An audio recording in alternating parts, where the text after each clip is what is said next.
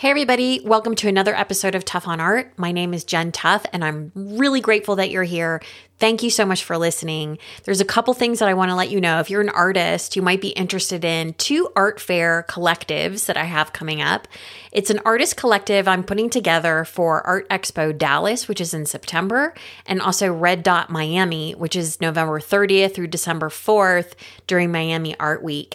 What makes these opportunities really cool is that you don't have to rent the booth out yourself and do all of the hard work and the traveling. I'm going to do all that stuff for you. And this collective is really awesome because you also get 100% minus any processing fees for any work that sells. So if you're interested in either one of these fairs, Dallas is a new fair, which is kind of cool in that it's working in conjunction with an interior design fair, a market in Dallas.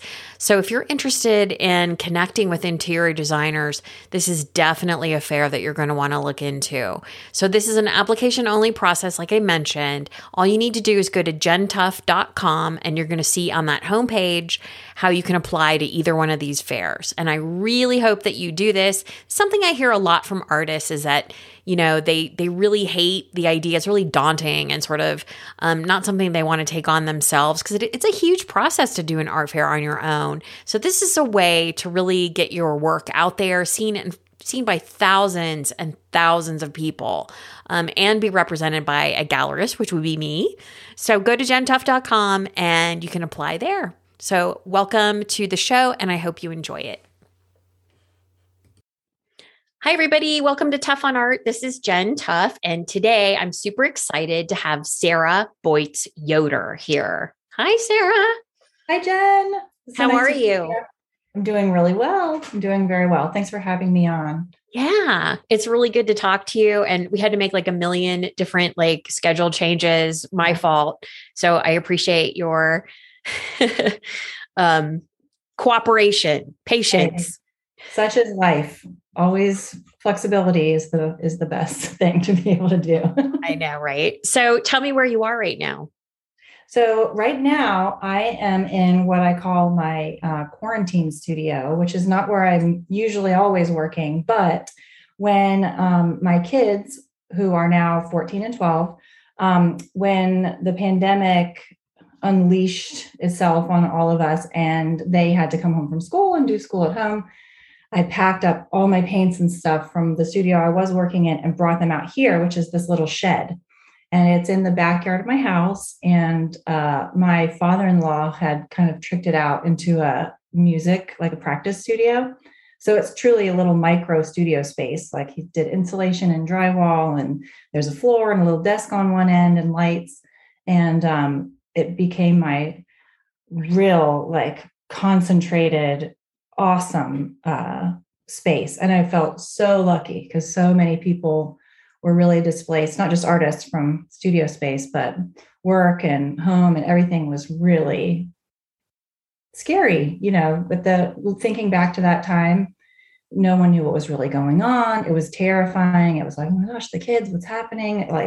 Is life done as we know it, sort of? And so this is the little, my little hideaway shed where I worked for that time. And I still come back here. The studio that I have now, the internet is really bad. So, which is not a bad thing. It helps me focus when I'm over there. But here, it's great. Nice and quiet. I can be alone. Yeah. Oh, that is so lucky. And you know what? You saying that, you had to go home because your kids were, had to be home from school. So many women artists I know had to do the exact same thing. Oh God, okay, how am I going to do this?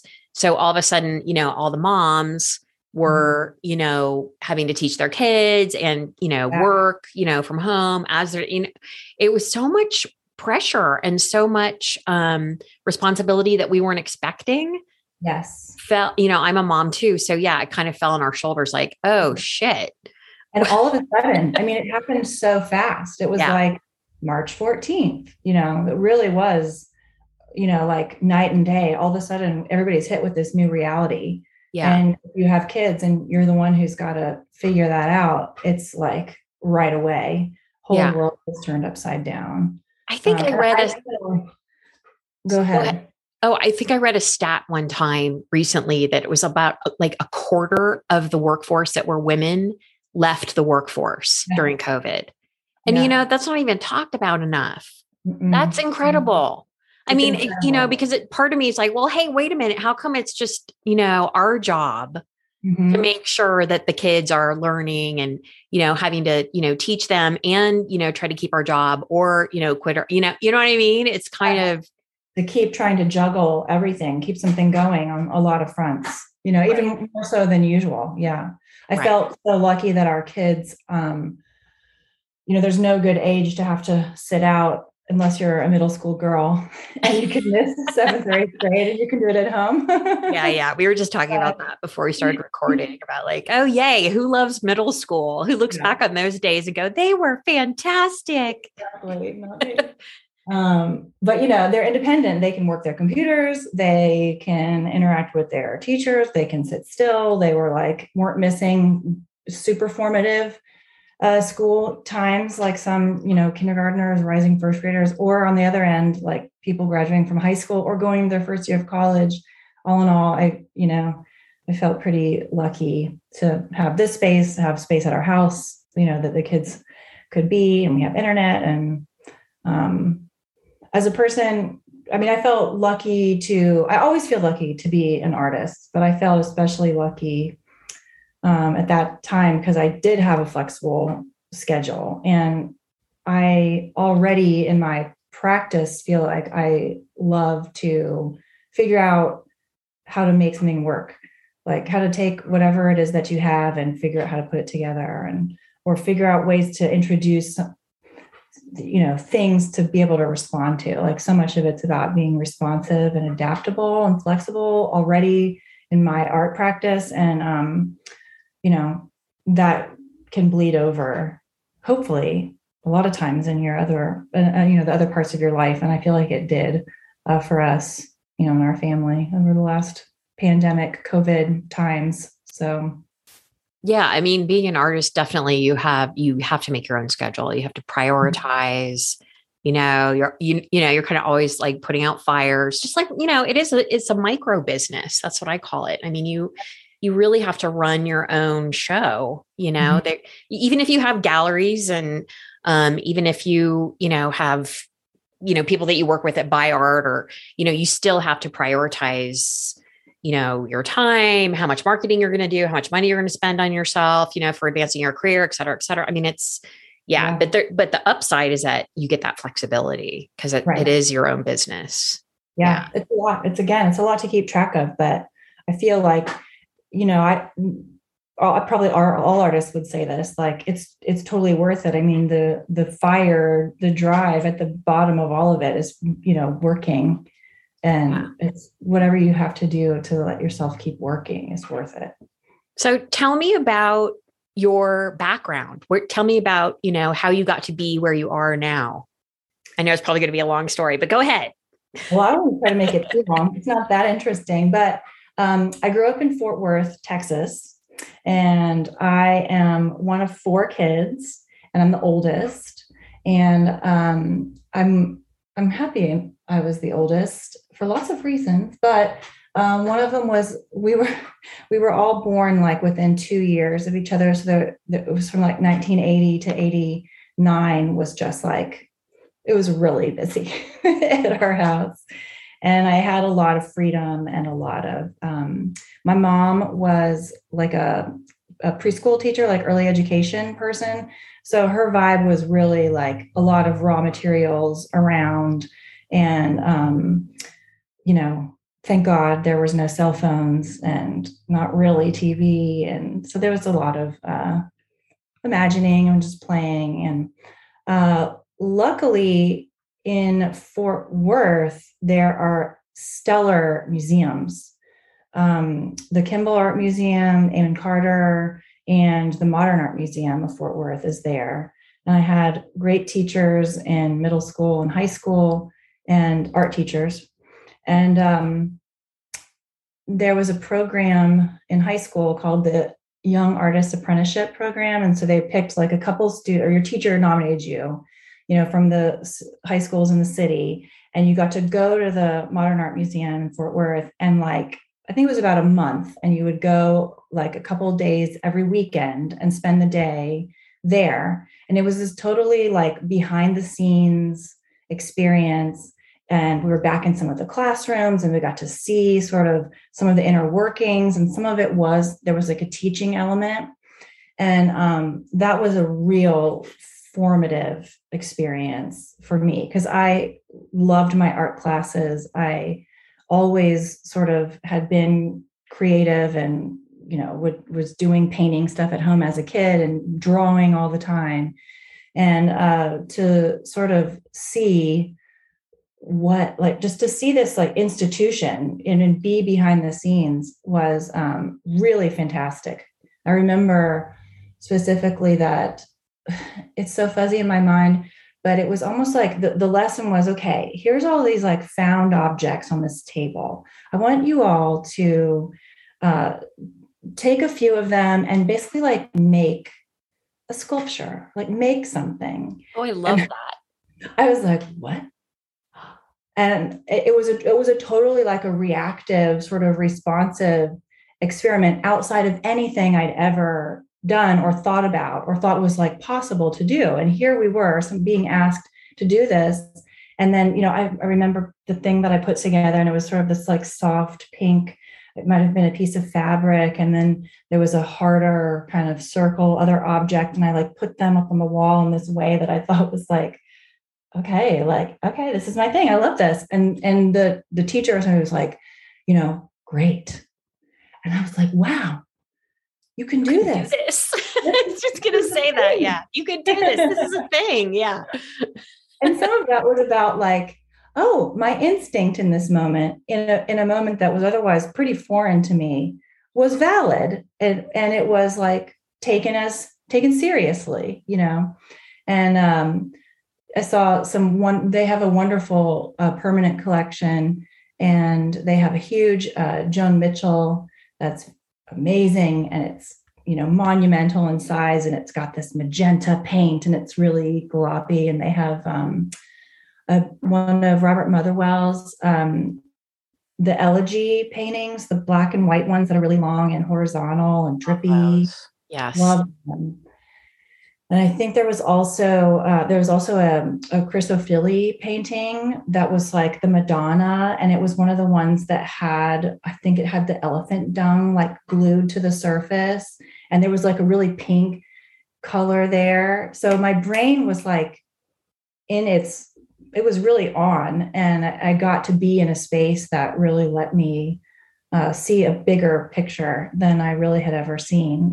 Like we weren't going to galleries on the weekends, and we weren't traveling to New York or other places. So I just feel so lucky to have grown up and been able to have an experience like that at the museum, and to be in a place that had access to contemporary art.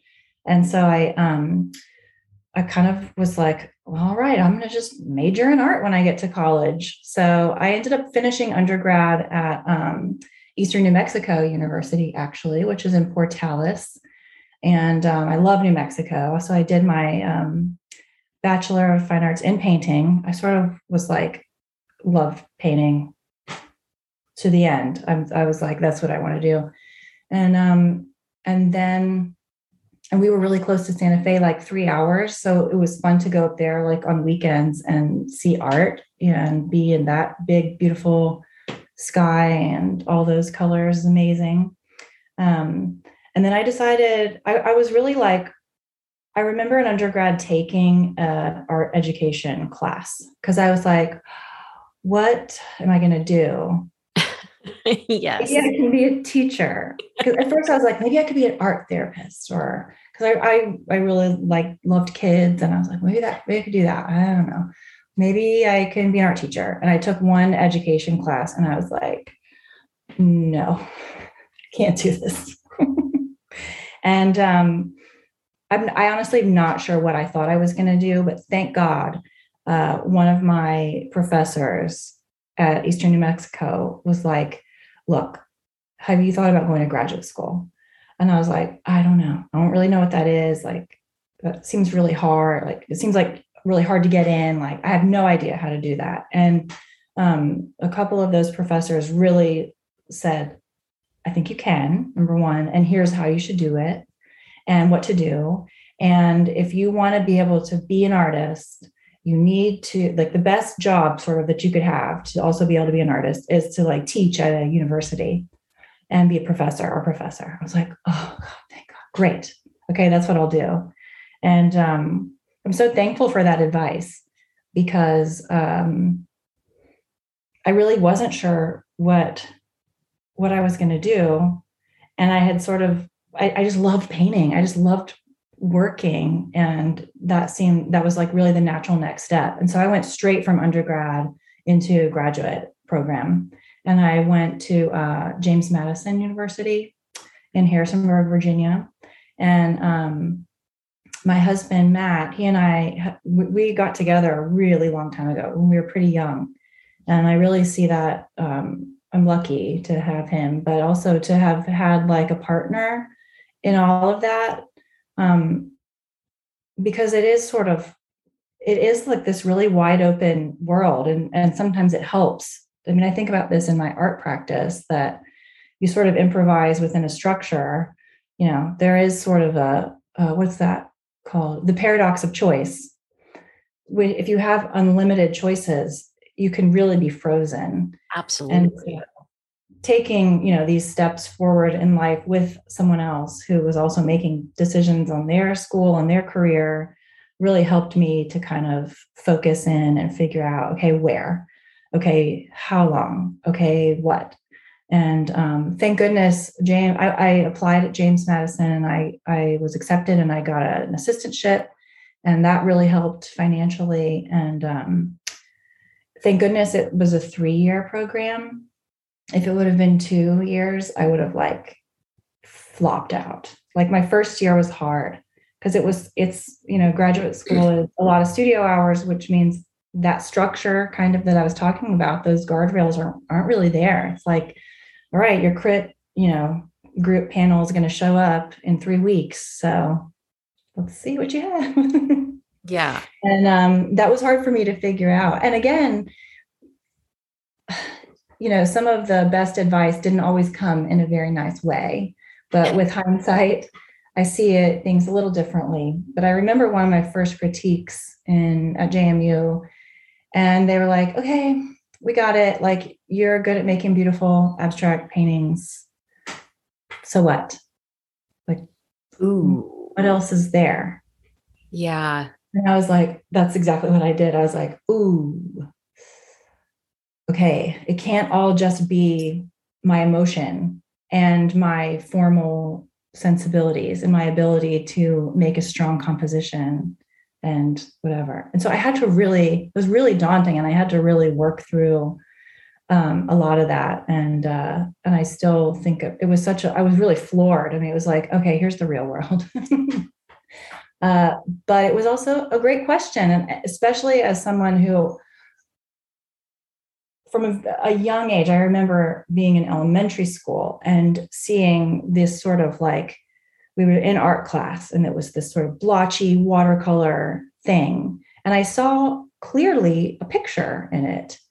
So as somebody who was responding and had a mind that enjoyed abstraction and enjoyed the gray area and was fine with the ambiguity and not knowing, and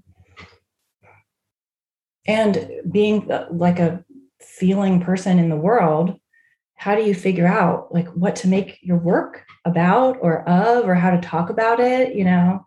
It took a while to do that. And I'm so thankful for, Ken Schmaggy was my advisor, and he was a wonderful, awesome painter. He recently retired from JMU. But he was also an abstract painter, and that was really lucky because there's a lot of shorthand. I think there's like a lot of language that you don't even have to use as language. When he understood, I think, where I was coming from when I didn't necessarily understand it. And so he could give me good advice and ask me the right questions. And lead into hopefully interesting answers or interesting places. So, I was there for 3 years and did my MFA in painting. And then pretty much right away, my husband still had a year of school for himself. And so we got married and went down to Blacksburg. He was at Virginia Tech finishing. And then he went and he had to do an internship in Charleston, South Carolina. And so we went there for that. And both of our kids were born in Charleston. He ended up getting the job. There's a huge VA hospital in Charleston. So he worked there as a clinical psychologist for, I guess it's been 6 or 7 years. And then we decided to make the move up back here to Virginia to be closer to some of his family. And the schools here are good. It's a good place. Yeah. Yeah. I heard Charleston's beautiful. It is beautiful. Wait, Charlottesville or Charleston? Sorry. We lived in Charleston. Okay. Now I live in Charlottesville, Virginia. Okay. Yeah. It's like one was the queen and one was the king. Right. Okay. Yeah, I know. I'm a little clueless with that part of the country. I'm sorry. I'm a little. I saw the Grateful Dead there in like 1983, I think. Maybe you remember it. What's that? Maybe you remember it, maybe not. Yeah, I remember it. Yeah, but I haven't done a ton of traveling there, so I forgive my my stupidity. Okay. Growing up in Texas, and then almost all of my other extended family is directly north in Kansas, just north of Wichita, and like that's where we went for trips. So when my husband and I first were together, and I went to Virginia to visit for the first time, I was like, what is this place? Yeah. Yeah. It's really different, isn't it? So different. And he and I laughed because we were driving into Charlottesville, into Virginia on the highway. And there's just these like tall trees all the way up against the highway, either side.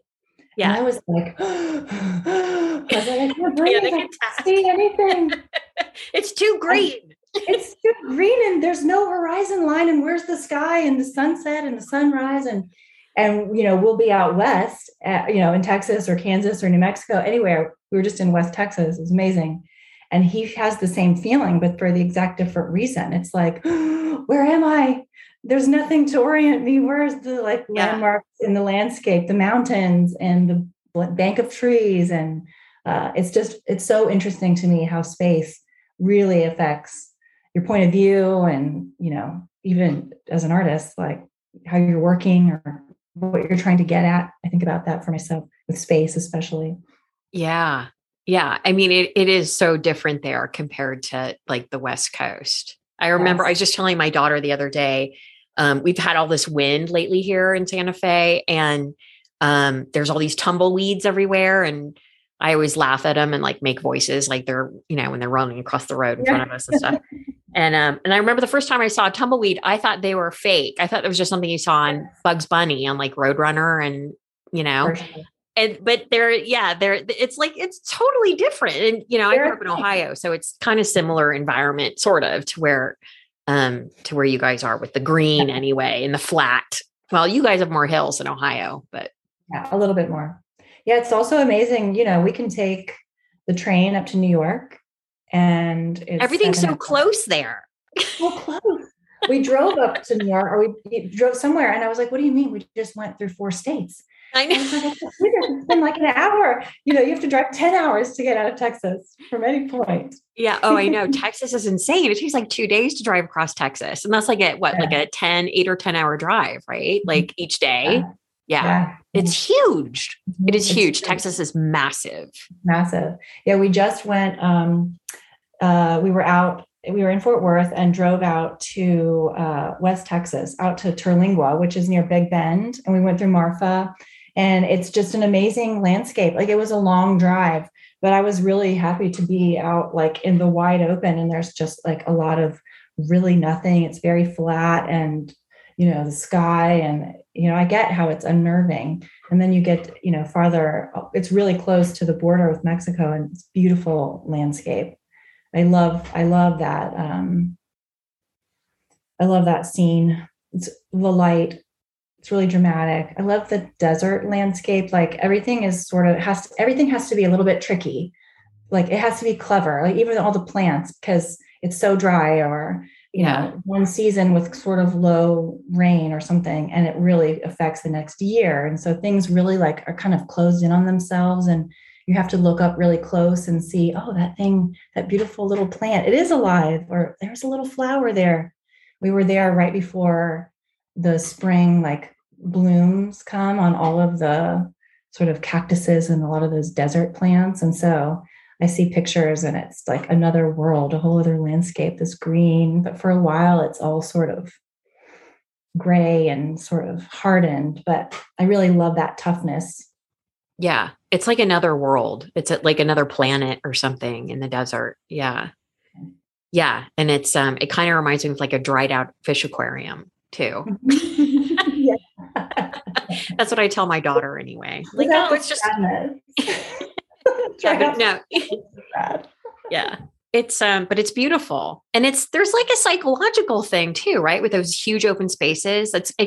For me, it kind of makes me feel like there's no limitations. Like you can see so far ahead and everything's so big. And, I guess, it can feel sort of insular, maybe, like when my parents live in Washington, which is, they have all those evergreens that are like, when you're driving down the roads, like, what you were describing is really similar. It's like these tunnels of green, and the light is so different up north.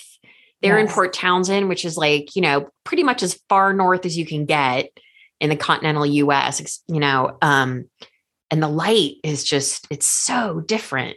And my father actually doesn't like coming, I spent most of my life in Los Angeles, which has a really similar light to here in Santa Fe. He doesn't like it at all. He likes that sort of gloomy, like long shadow light, just. And that's really real. Of course it depends on your own personality and sensibilities, but it's really real. I mean, like light travels differently in the air, depending on if there's more moisture or if there's more wind moving, all that. We were even talking about that out in Terlingua. Like, I feel like you can smell things better because there's just nothing in the air to block like the movement of anything, particles, waves, something. There's something that's really true about that I think. Yeah. If we look at a lot of my work, actually, I often will put a line, like a pretty straight line, 3/4 of the way down. And I really think that's a horizon line. I think about it that way. I didn't at first, and then I was like, it's totally a horizon line. And a lot of, when I'm painting, when at the end, I'm like, oh yeah, I'm trying to get at some sense of space. And that's one way to orient yourself is like, where am I? And then where's the end of what I can see? Mm-hmm. It's that line on the horizon. And then there's, room up above for lots to happen or interact. Yeah. But it's from growing up somewhere and all the time seeing that line everywhere. Yeah. And those gigantic spaces. Mm-hmm. Yeah. A lot of your work, to me, one of the things that really drew me to your work was your sense of composition. Is that something that you are consciously aware of? Is it a combination of instinctual and more sort of elements that you consciously put in there? Or what's your process with that? Because as an abstract, basically non-representational painter, how do you approach composition? Are you even aware of it, or just let it all come like, as you're working? Or can you talk about that a little bit? Yeah, I would say that I'm not going to totally ignore sort of considering the whole piece and, a lot of those formal elements that you sort of are trained in. But a lot of it is really instinctual for me. And a lot of it has so much to do with interactions, and that's with color. That'll often dictate where I end up putting a shape or what I might cover up or what I might introduce. And a lot of that's about like a color relationship that I might see coming and try to focus in on, or a color relationship that's like a total surprise. And I'm like, oh, that's it. And that sort of becomes the thing that you can catch. But, I was talking earlier about that comment in my grad school critique about like, okay, you can make abstract paintings. What else? What else? So what? And, it's tricky to make a piece that is abstract and that's like non-representational, but is still inviting and approachable. And part of making it inviting and approachable is almost giving the painting like a subject, or I say this really loosely, like a story, like a thread of a story. When I'm thinking about, I do have this sort of cast of characters and forms and shapes that I repeat all the time in my work. And those, I really do think about them because they developed so gradually and I know them so intimately. They do take on these traits or like positions or what's the word? I can't think of it. Affectations almost. And I don't mean that I make them human, but they do have an action or something in some way. And that's part of that interactive effect. So sometimes the composition is, people often ask about the titles of my work. And this has something to do with what the question you asked about the composition, because the title always comes at the end. And I always feel like that's the last thing that sort of gets revealed to me in the process. It's like you're working. And all of a sudden there's this delightful moment that's like, oh, that's what they're doing. Or that's what that is. And it always makes me, it's the best part of what I think abstraction can do, which is like start from somewhere real that we all could recognize, that we all know about in the world, and little by little take away all of the detail, all of the like context clues until you're at some kind of elemental center that in the process of removing all those layers, taking them away, you're actually adding potential for meaning, potential for story, potential for in interaction, which is sort of there's this, I think some artist must have said it, but or an art critic in an article, less precise, more evocative. And I love that. I think about that all the time. And I think that's what good abstraction can do. That's a great way of putting that. Yeah. Great. Yeah, I love that. Yeah. So, compositionally, it's all tied together. So there's like the colors interacting, there's those forms sort of interacting and emerging, and then whatever, sort of wherever it ends up. And then I love titling things because I see them as being a really important tool for people to be able to approach the work as a really important way in. And I'm always so delighted because I find that when I look at other paintings, that's the feeling that always like grabs me emotionally, is it's like, oh, look at that. Look at that. I never would have thought that. I never would have saw that. That's a surprise, or that's funny, or that's clever, and joyful and playful. And I always want the work to read, quickly as inviting. Yes. I want everybody to feel invited. Everybody's on the inside. Nobody's on the outside. No one's excluded.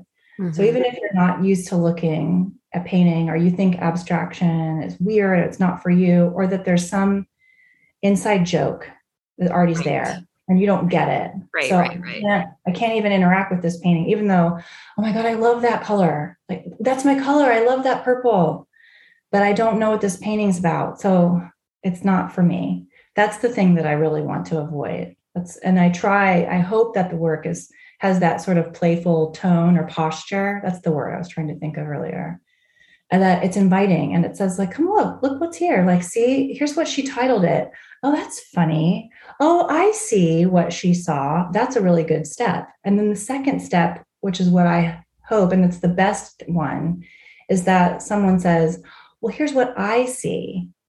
And they made a jump into the work and brought it back into their story or their sensibility or their self. And look how fun that can be, to sort of look at something that I'm not sure. Not knowing is really hard. It's really uncomfortable. Yeah. But I always felt like, can we make that a joyful thing and not a frustration? Yeah. How can I do that in my paintings? Because it's important to practice that. It's important to practice sitting with something that you're not sure what it is, but you kind of like it. Let me see. Take a little time. And of course, the best thing is if someone sees something new in the work every time. I just remembered again, one of my favorite moments, I think it was in, Oprah had not her master class thing, but she would like interview people. Oprah was interviewing Stephen Colbert, and she was asking him, like, what are you trying to do? Like, what are you getting at? What are you about? Are you trying to do, what's up? And he's like, I'm not trying to change how you think, but I am trying to change how you feel. Because if you're laughing, you're thinking. And if you're thinking, you're not fearful.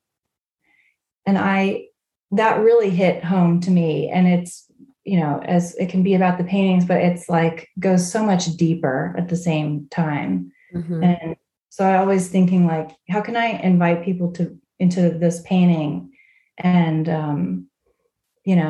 joyfully and playfully. And then your brain can turn on and start,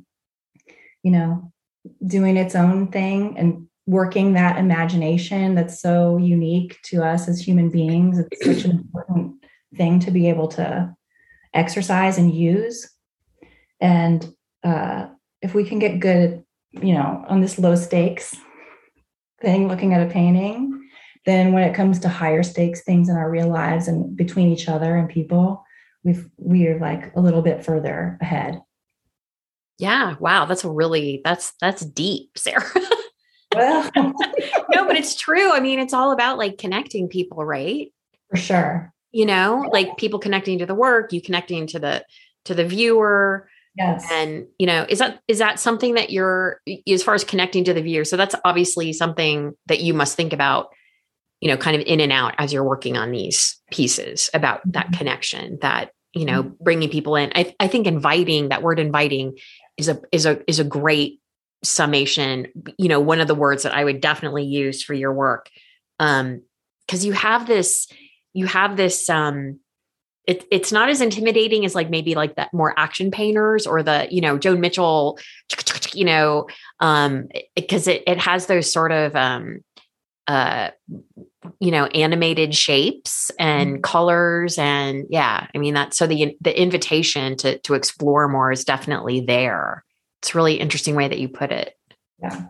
I felt invited in myself. I mentioned Robert Motherwell earlier as one of the big paintings at the Modern Art Museum in Fort Worth. So I loved Robert Motherwell. I loved Richard Diebenkorn, and I loved Joan Mitchell. I love those action painters, the abstract expressionists, because I got that because I felt it myself, that paint is emotion. There's feeling really in painting, in the paint, that you can unlock. Like I experienced that, but I felt for me, there was just something lacking that wasn't there. There wasn't this lightness. A lot of that work is really heavy and kind of dark. Mm-hmm. And there was sort of a lightness, cleverness, playfulness that was more about like engaging in the world instead of deep inside of me. Like I don't don't really want to go there. I'm Yeah. more interested in that interaction. And so I'm mentioning inviting. When I saw Elizabeth Murray's work for the first time, I was like, she's it. She's what I'm talking about. She's painting, and I see the emotion in her paint. I see her paint. Yeah. She's a painter with a capital P, but her work was funny, and it was awkward, and it was playful, and it had elements of this world in it. You know, sometimes she had these domestic objects in these crazy shaped paintings that were, one of her paintings is called Bloop. There was like bloopy and cartoony. That's one of my favorite words. It's such a good word. And I was like, this is, you know, this is it. And I also really, really love Amy Stillman's work for some of those same reasons. There's an awkwardness there and like a willingness to really like straddle the line between total abstraction and things that we really recognize or can grab onto. And that felt like this introduction and invitation into, it unlocked this other part that I was like, that's the part that I'm missing, you know? And so I really credit those two painters for being an important, they're guides, you know, really in sort of how to be in the world and enjoy it and look at it, and be with something. And you know, I think about that other word I think about all the time is that feeling of being connected. I think a lot of artists, they would use, there's a lot of different words you could use, but everyone asks, well, how do you know when something is finished? And there's a really distinct feeling of I'm connected, like a connection. And I don't even care. I mean, I don't even know exactly what that means or to connected to what, but I sense that it's, you know, there's me and then there's sort of the world and all of the things that have gone into my experience in it and all of our experiences in it. And then people who potentially in the future might see this thing that I made and feel connected, because I feel connected to that force or that experience in this deep way. And that's like a really guiding emotion. It is emotion. In the studio, like when you're working, it's like, you know, to keep going back to invited, like I feel invited in. It feels so lucky. That's why it's such an emotional roller coaster when you're working, because you finish a piece and you get that connectedness, alignment. It's this feeling of, wow, I was able to touch some space that through this working, I understand that it's there and it's amazing. And I can't always get it. I can't always get at it, but sometimes I can. And that's this feeling that you're always chasing. And it always feels a little bit like, wow, I really got away with something. I'll never be able to do that again, which is why the blank canvas is so stressful. Yeah. Yeah. Do you work on more than one piece at once simultaneously? Yes, I do. Mostly for those reasons that I find that it's important to be able to like both zone in and really zone out at the same time. I know a lot of artists would also say like, yes, the best parts were like the things that came up out of nowhere, or this surprise on the periphery that I wasn't tracking. But thank God, like I was sort of checked out just enough to let that happen, but tuned in just enough to see that from the corner of my eye and stop, like take my hands away. And, you know, that actually, that space is that middle ground, that in between state where I'm like, I'm not sure what this is, but I'm in between a knowing and a real deep knowing of some kind. And so can I like get away with being in that space, and can I make something happen there? Right. That's really interesting. I like how you explain that. So tell me about where your professional development, how did that go for you? I mean, I represent you, and I know is it Page Bond Gallery? Is that the other one okay. And great. I remembered the name, which is rarity, and you're also doing, rug design, right? Yes, that has been How is really that fun. working? It's the best. It's the best thing, and it's actually separate from anything else. And she's actually my studio mate now. But a friend of mine, Tracy Love, has a small business called Holding Forth, and she developed this relationship with a rug dealer named Amir and his brother, and they have a design studio in Marrakesh. And she's been like, directly buying Moroccan rugs from him and selling them here. And I was helping her photograph them for a while. And they're because I was like, Tracy, I'm happy to help you. I just want to like look at these. I mean, they're amazing. Each one is a work of art. They really are like in the best ways to me. They're sort of symmetrical, they're asymmetrical, they're narrative. They have these abstracted symbols that are repeated. The color is Yes. beyond the compositions. I mean, they're really so special. And so I was happy doing that. And it was one of those things where we sort of fell into this idea where she's like, well, this is all on WhatsApp. She's like, let's WhatsApp Amir, like 2 digital images of a couple of your pieces and just send them over to him and see what happens. And, like a couple months later, she sends these photos back of this Moroccan rug. Oh, wow. How cool. And it's so cool. Yeah. And I feel like it's important to say that there's no, like, we're not checking for color accuracy. We're not like asking them to send progress shots so that we can make sure it's going right. It's You're just trusting them. Totally. Yeah. It's like artists playing a game of telephone. Like, here's an idea. You guys take this idea and in your world with your materials and your sensibilities, you make your thing, from this. So it's a beautiful like translation. Right. And it's just this delightful surprise every time because it's similar. It's like they're making this with what they have there. And a lot of it is affected by, they're handmade. It's not with a machine or anything. And there's wool and it's being dyed and it has to dry in the sun. And if it's cloudy, it's going to take longer. And does that affect the color of the dye? And so it's just this really amazing thing. And to see how sometimes they'll take one, compositional element and like the scale of it will really change and they'll shrink it down. And then other times they'll put in like this little tiny drip that was on the painting randomly. They'll weave that into the rug. And it's just awesome. It's been such a wonderful thing to do. It's sort of this collaborative thing that we've been doing kind of on the side. And I just feel like it's such a lucky thing to be able to be a part of. That's so cool. I love that.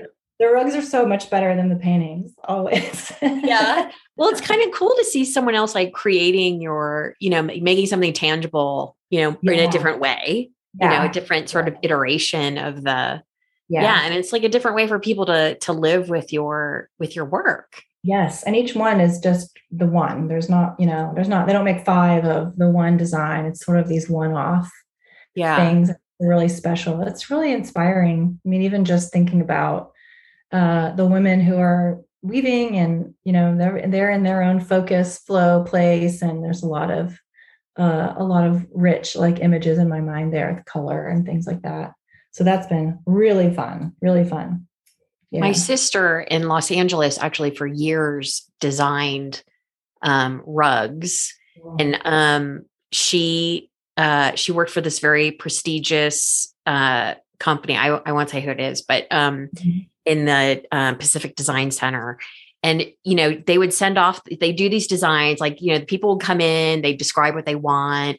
And then she would do these like really intense, gouache, corners, just like a corner of the rug. And then they decide like, is it going to be a Kaleem? Is it going to be, what kind of rug is it going to, I don't know what they all are. So, but, decide what kind of rug it was. And it would take people like a year sometimes to make these, but she did get to do one for Goldie Hawn. So that was really fun. And she was super nice. So that's so cool. But yeah, she didn't get paid nearly as much as she should, of course, but, That's 'cause good. she was right at art school. So it Yeah. was, Oh, that's awesome. yeah, but I didn't even know that kind of thing existed. Like, oh, you can, Yeah. yeah, it's That's the great. thing. It's like the connection between people. I mean, it really, that's Yes. all this world boils down to, really. It's like, relationships, and that there's wonderful, amazing things that can come out of them. That collaboration project makes me feel like, wow, the world is so big and the world is so small at the Yeah. same time. I love it.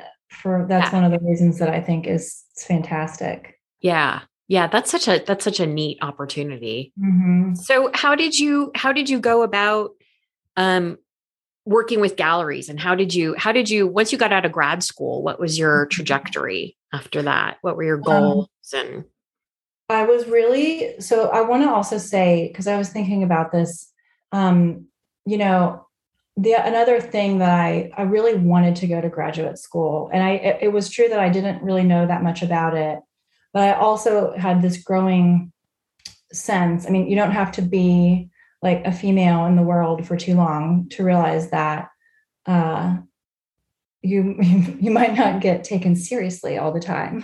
oh, you're kidding, Is a really? nice way to Never put it. had that happen to me. And a really big part of me, and part of that was that I always wanted to have kids. I wasn't conflicted about being a mother. I really wanted to have kids, and I really wanted to be an artist. And I thought, I really want to have an MFA because I want to be taken seriously, and I want to take myself seriously as well. Yeah. And so, I had my daughter like a year and a half, about 2 years after I graduated with my MFA. So right away, I was like figuring out, what do I do? And also figuring out, like, what do I do with these I'll have a babies? baby. Yeah. So No. speaking of improvising within structure, I Right. mean, there's nothing better Right. than that. And I'm grateful for them all the time for so many reasons, but they really, having kids has been the best thing because it's totally taken, like, this feeling of like, oh, like it's taken the weight of myself off of myself. It's just so humbling. It's this, it put everything into perspective, like right away. Yeah. And it really freed me up in my work to take bigger chances, to not care as much, to not take myself so seriously. And it really, like, fast forwarded a lot of my process or progress, at a time when most of the time, you looking back or at first without as much distance now, I was like, man, what could I have done in those 3 or 4 years when they were so little and I wasn't doing anything? Now I'm like, you did so much. Oh God, I know. And it's because you were forced to, like, cut out all the fat, kind of, and get pretty efficient and trust yourself and make these decisions and move forward in a lot of ways faster. So I was trying to work in the studio as many hours that I could steal. And I said yes a lot, almost all the time, to opportunities, to show in a coffee shop or to show in an alternative space, because I was like, well, I can put that on my resume. That's a show. That is a show. Yeah, totally. And you think about it, putting it together, and you write an artist statement. And, if you look at my CV, I said at the beginning, like they said, get an MFA so you can teach. I've never taught. I didn't do any of that. So my CV, it's exhibitions. It's just all showing. Like that's what I've done. And it's, in the last few years become more official because I've been able to work with galleries and have representation. And I see that still as really being valuable.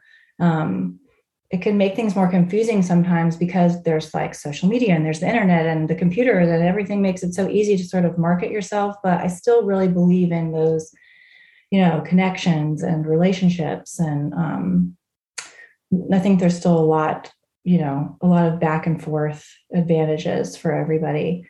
And so, yeah, so I showed as much as I could. And, you know, looking back, approaching some galleries, I was like making the terrible faux pas that you talk about sometimes. It's like, if you go into a gallery, don't say this. And I would like, I had said that thing.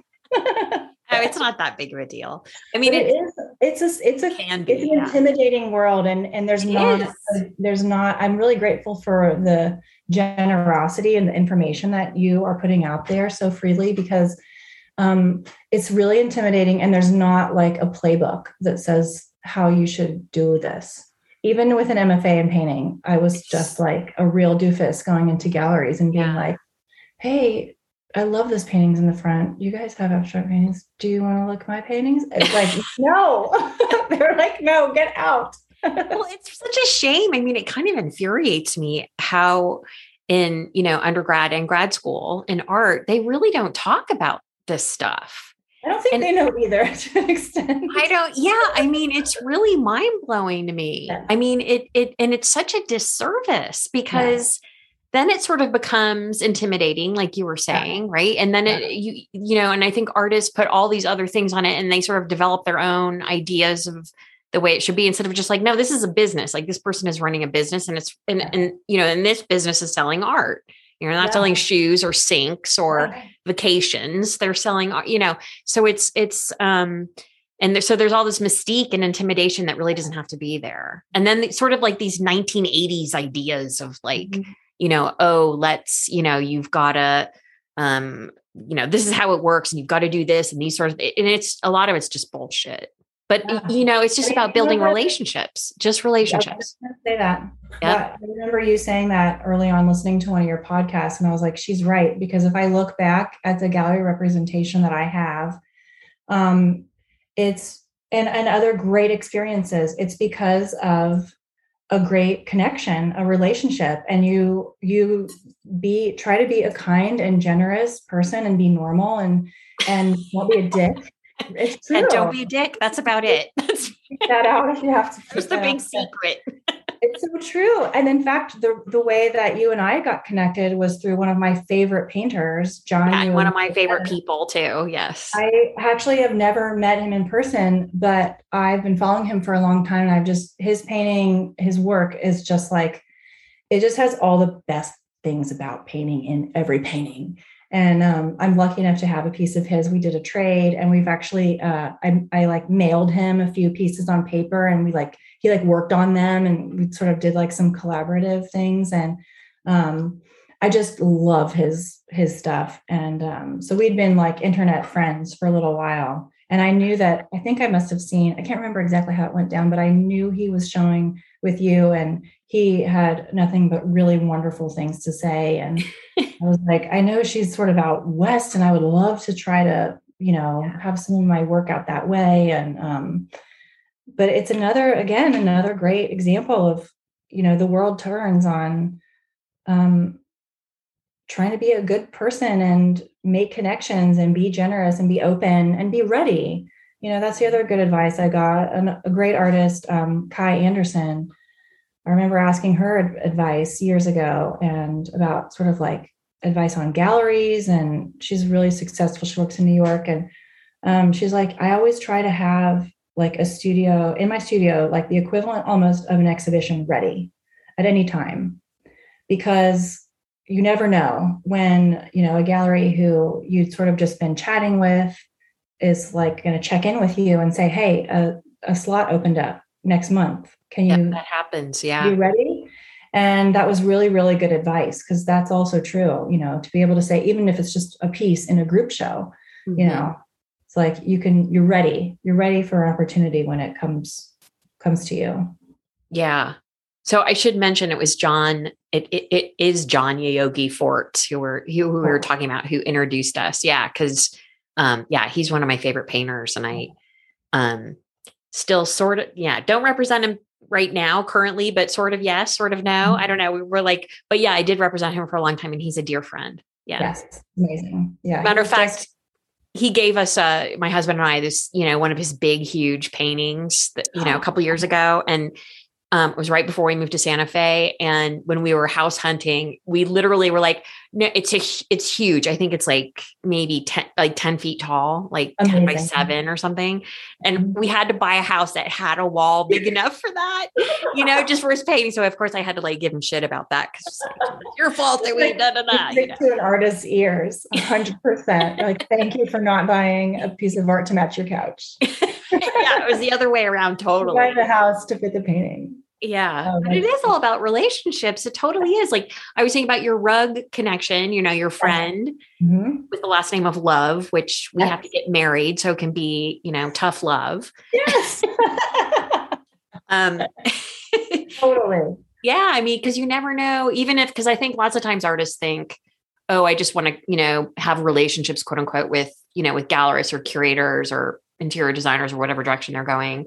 And they're sort of overlooking like, no, you need to build a community of people that you're connecting with, because that's what makes up the art world. Not just, it's, the gallerists and museum people, but artists, because it's so weird. It's gotta be like the only industry where artists are sort of like a second thought sort of thing. They're sort of always like sort of put to the side. Oh, sort of poo-pooed, but you know what I mean? It's like, it's crazy. And I mean, part of that is because, once one piece sells the first time, that person can sell it again, right? For like an ungodly amount of money. And the artist never sees that money. Right. Do you know what I mean? It's such a weird. It's a weird thing for artists too, because I would imagine a lot of people would say like, yeah, that's why I'm making visual art, because I don't want it to be about me. Or it's sort of like, I can do what I want to do and feel all those feelings. And then it's separate, that's the focus, is the work, not me. But it's a weird balance. There has to be some kind of a, it's still a human person. It's still, that's made it. And that's like surrounding all of this artwork. And so there's a lot to consider and a lot to go in on it. Yeah. Yeah. It's confusing. I feel like, am I ever going to feel like, wow, am I going to ever stop? Like, lesson learned. Okay. Well, that was a lesson. Okay. I guess I'm still learning. Sometimes can be a little like disheartening, because you feel like I don't always really know what I'm doing. But I think if you have as your sort of North Star that you want to be a good person, and it's all in service to this work and what you love doing, that's a pretty good guide in how to like handle different situations, Yeah, for sure. You have to keep evolving. Definitely. Yeah. And trying new things, like you said, just being open. Yeah. Because there's always something that's there's curveballs and also patience. That's the other word. That's what I was going to say too. That's another word that's been on my mind the last 3 weeks or so. And I'm trying to do better at that in the studio painting, like being more patient.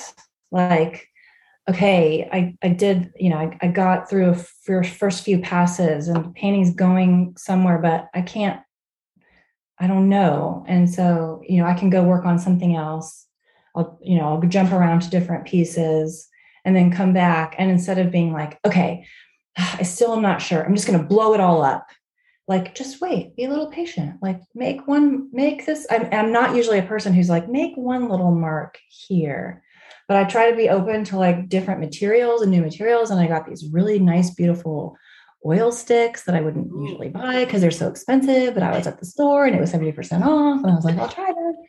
And I'm always trying to like work in this like abundance mindset.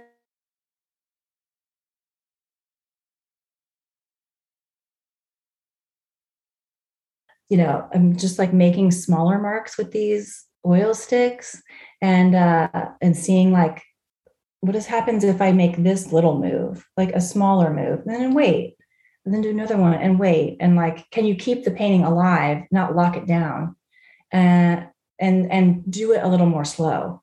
And the patience thing goes to like it's frustrating, but you don't always know where your next opportunity is going to come from. You don't know when the next person might want to buy a piece, or your gallery is going to call and say, guess what, this piece sold. You have no idea.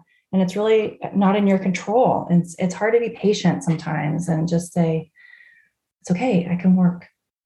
Yeah. To just keep focused and just keep going. Mm-hmm. So what are your plans? What are you hoping for or striving for in the future with your art career? Like I said, my CV is like exhibitions, and I love showing my work. So I just had in November, my last solo show was with Paige Bond Gallery in Richmond, Virginia, and she's lovely. She's been a gallerist for 25 years, and she has a beautiful gallery in Richmond. And she's transitioning too. She's retiring, and she's not going to have her physical space anymore. But that was such a lovely experience, and I've learned a lot from her in the few years that we've been working together. So I'm always sort of like looking to. We'll see when the next time I can have a show. Love that. So working towards that, and then I also love doing residencies. And there's one coming up for me. This all just happened like this morning. I'm so excited. But through a wonderful personal connection, I'm going to be able to do a artist residency in Cartagena, Colombia. Ooh, oh, that's going to be so great. Yes. Oh my God. In November. And I just cannot wait. That's really exciting. I mean, and talk about like having space, a specific space to respond to and a new location. And I really love the residency model. And I've gotten, being a parent, you have like a week. You don't have time to sit and like smoke cigarettes and like think about it. We're like, gotta work. And I love that. I love it. No time to think. Just don't think about starting. Just go. That's some song lyric or something that I've heard before. But anyway, that's coming up, and I'm just so excited about that and see what happens. That's great. Ooh, I've always wanted to go to Colombia. Oh my God. Me too. Yeah, that'll be amazing.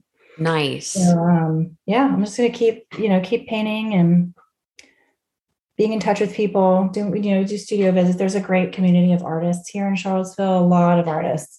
And it's really wonderful to be able to have the studio visits and, stay in touch and encourage each other. I feel like, social media can be such a, but it's also it can be also like the best of ourselves when you can encourage each other and online, people you don't know, and you're like, wow, you just got it with that painting. That's amazing. To be able to share energy like that, because it's ultimately like those opinions mean so much. What do other artists who I respect, what do they think of the work?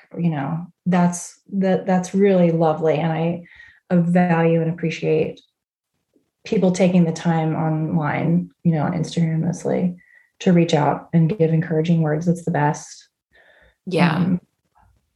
Yeah. There's definitely good things about social media, but I think there's sort of like this universal like tiredness of it too at the same time. Sure. Yeah. There are some things.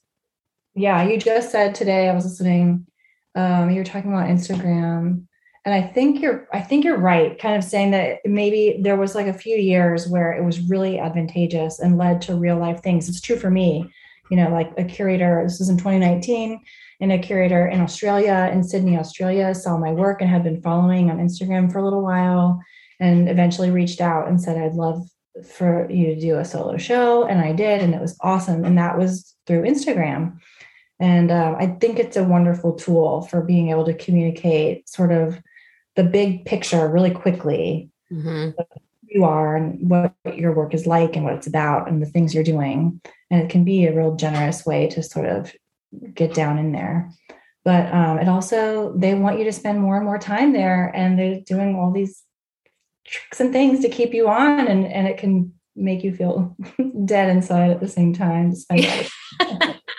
Yeah, it does kind of, doesn't it? Yeah. But there are good things about it, but there's just so many people on it now on Instagram. Like, a few years ago, especially when it first started, like, those artists who, signed up as early adopters and, and they got these huge followings and, it really did make a lot of careers, but now it's like, God, there's so many people on there that the competition to just get attention to even just, for 2 seconds of someone's attention is really difficult to do now.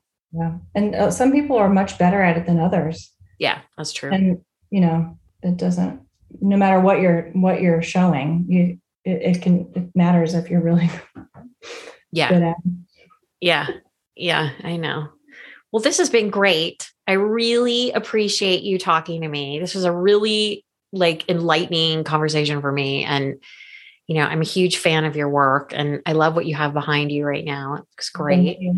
These are my quarantine paintings you can see them on my website. There's a link that's like the quarantine studio. Okay. And I put all the work that I made in this shed basically is in that section on my website. It doesn't look like a shed at all. It looks like a super rad studio, actually. Cool. Just so, because we see each other, but yeah, I'll put the link to your website in the show notes, you guys, so you can check out Sarah's work. And you can also see it on Artsy and at jentuff.gallery. But Sarah, this was great. Thank you so much for joining me. So wonderful to get to talk to you. Yeah. Okay. Thank you. All right. Okay, that's it. Ta-da! Awesome. Thanks, Jen.